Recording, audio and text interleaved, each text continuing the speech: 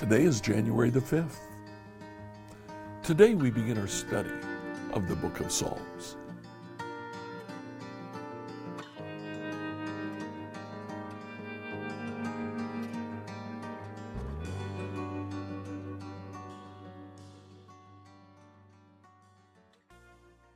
This is the first Wednesday of the year.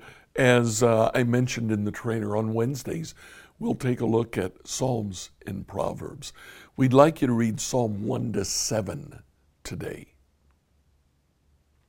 The only thing that I really want to mention are the first two Psalms. Psalm 1 tells us what the man of God is like.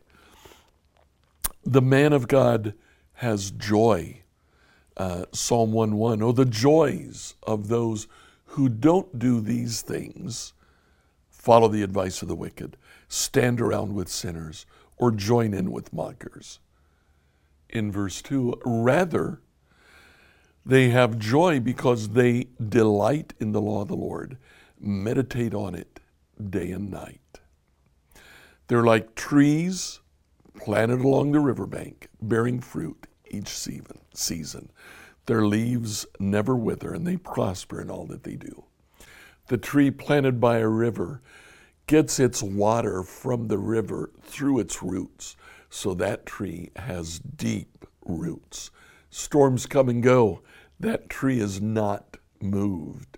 The wicked instead are like chaff, where a slight breeze will blow it away. That's what the man of God is like. The first psalm tells us to be that man. The second psalm tells us what God's king is like. Now, Psalm 2 tells us about the anger of the nations who reject this king, but we are to accept this king. In verse 6, I've placed my chosen king on the throne in Jerusalem on my holy mountain. In verse 7, the Lord said to me, you are my son. Today I've become your father. Only ask, and I will give you the nations as your inheritance. God gives his son, the king, the nations. And in verse 12, submit to God's royal son.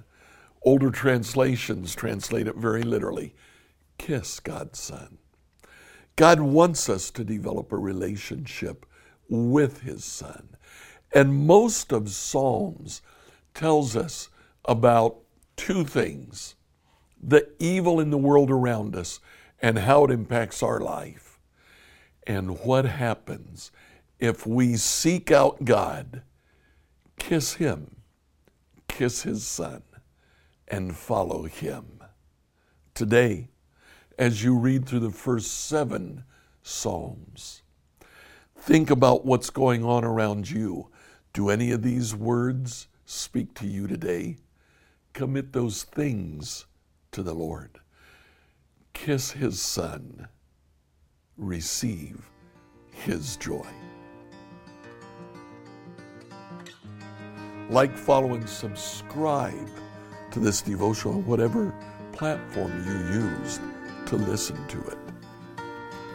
Tomorrow, we'll begin to look at the story of Jesus. Where does that start?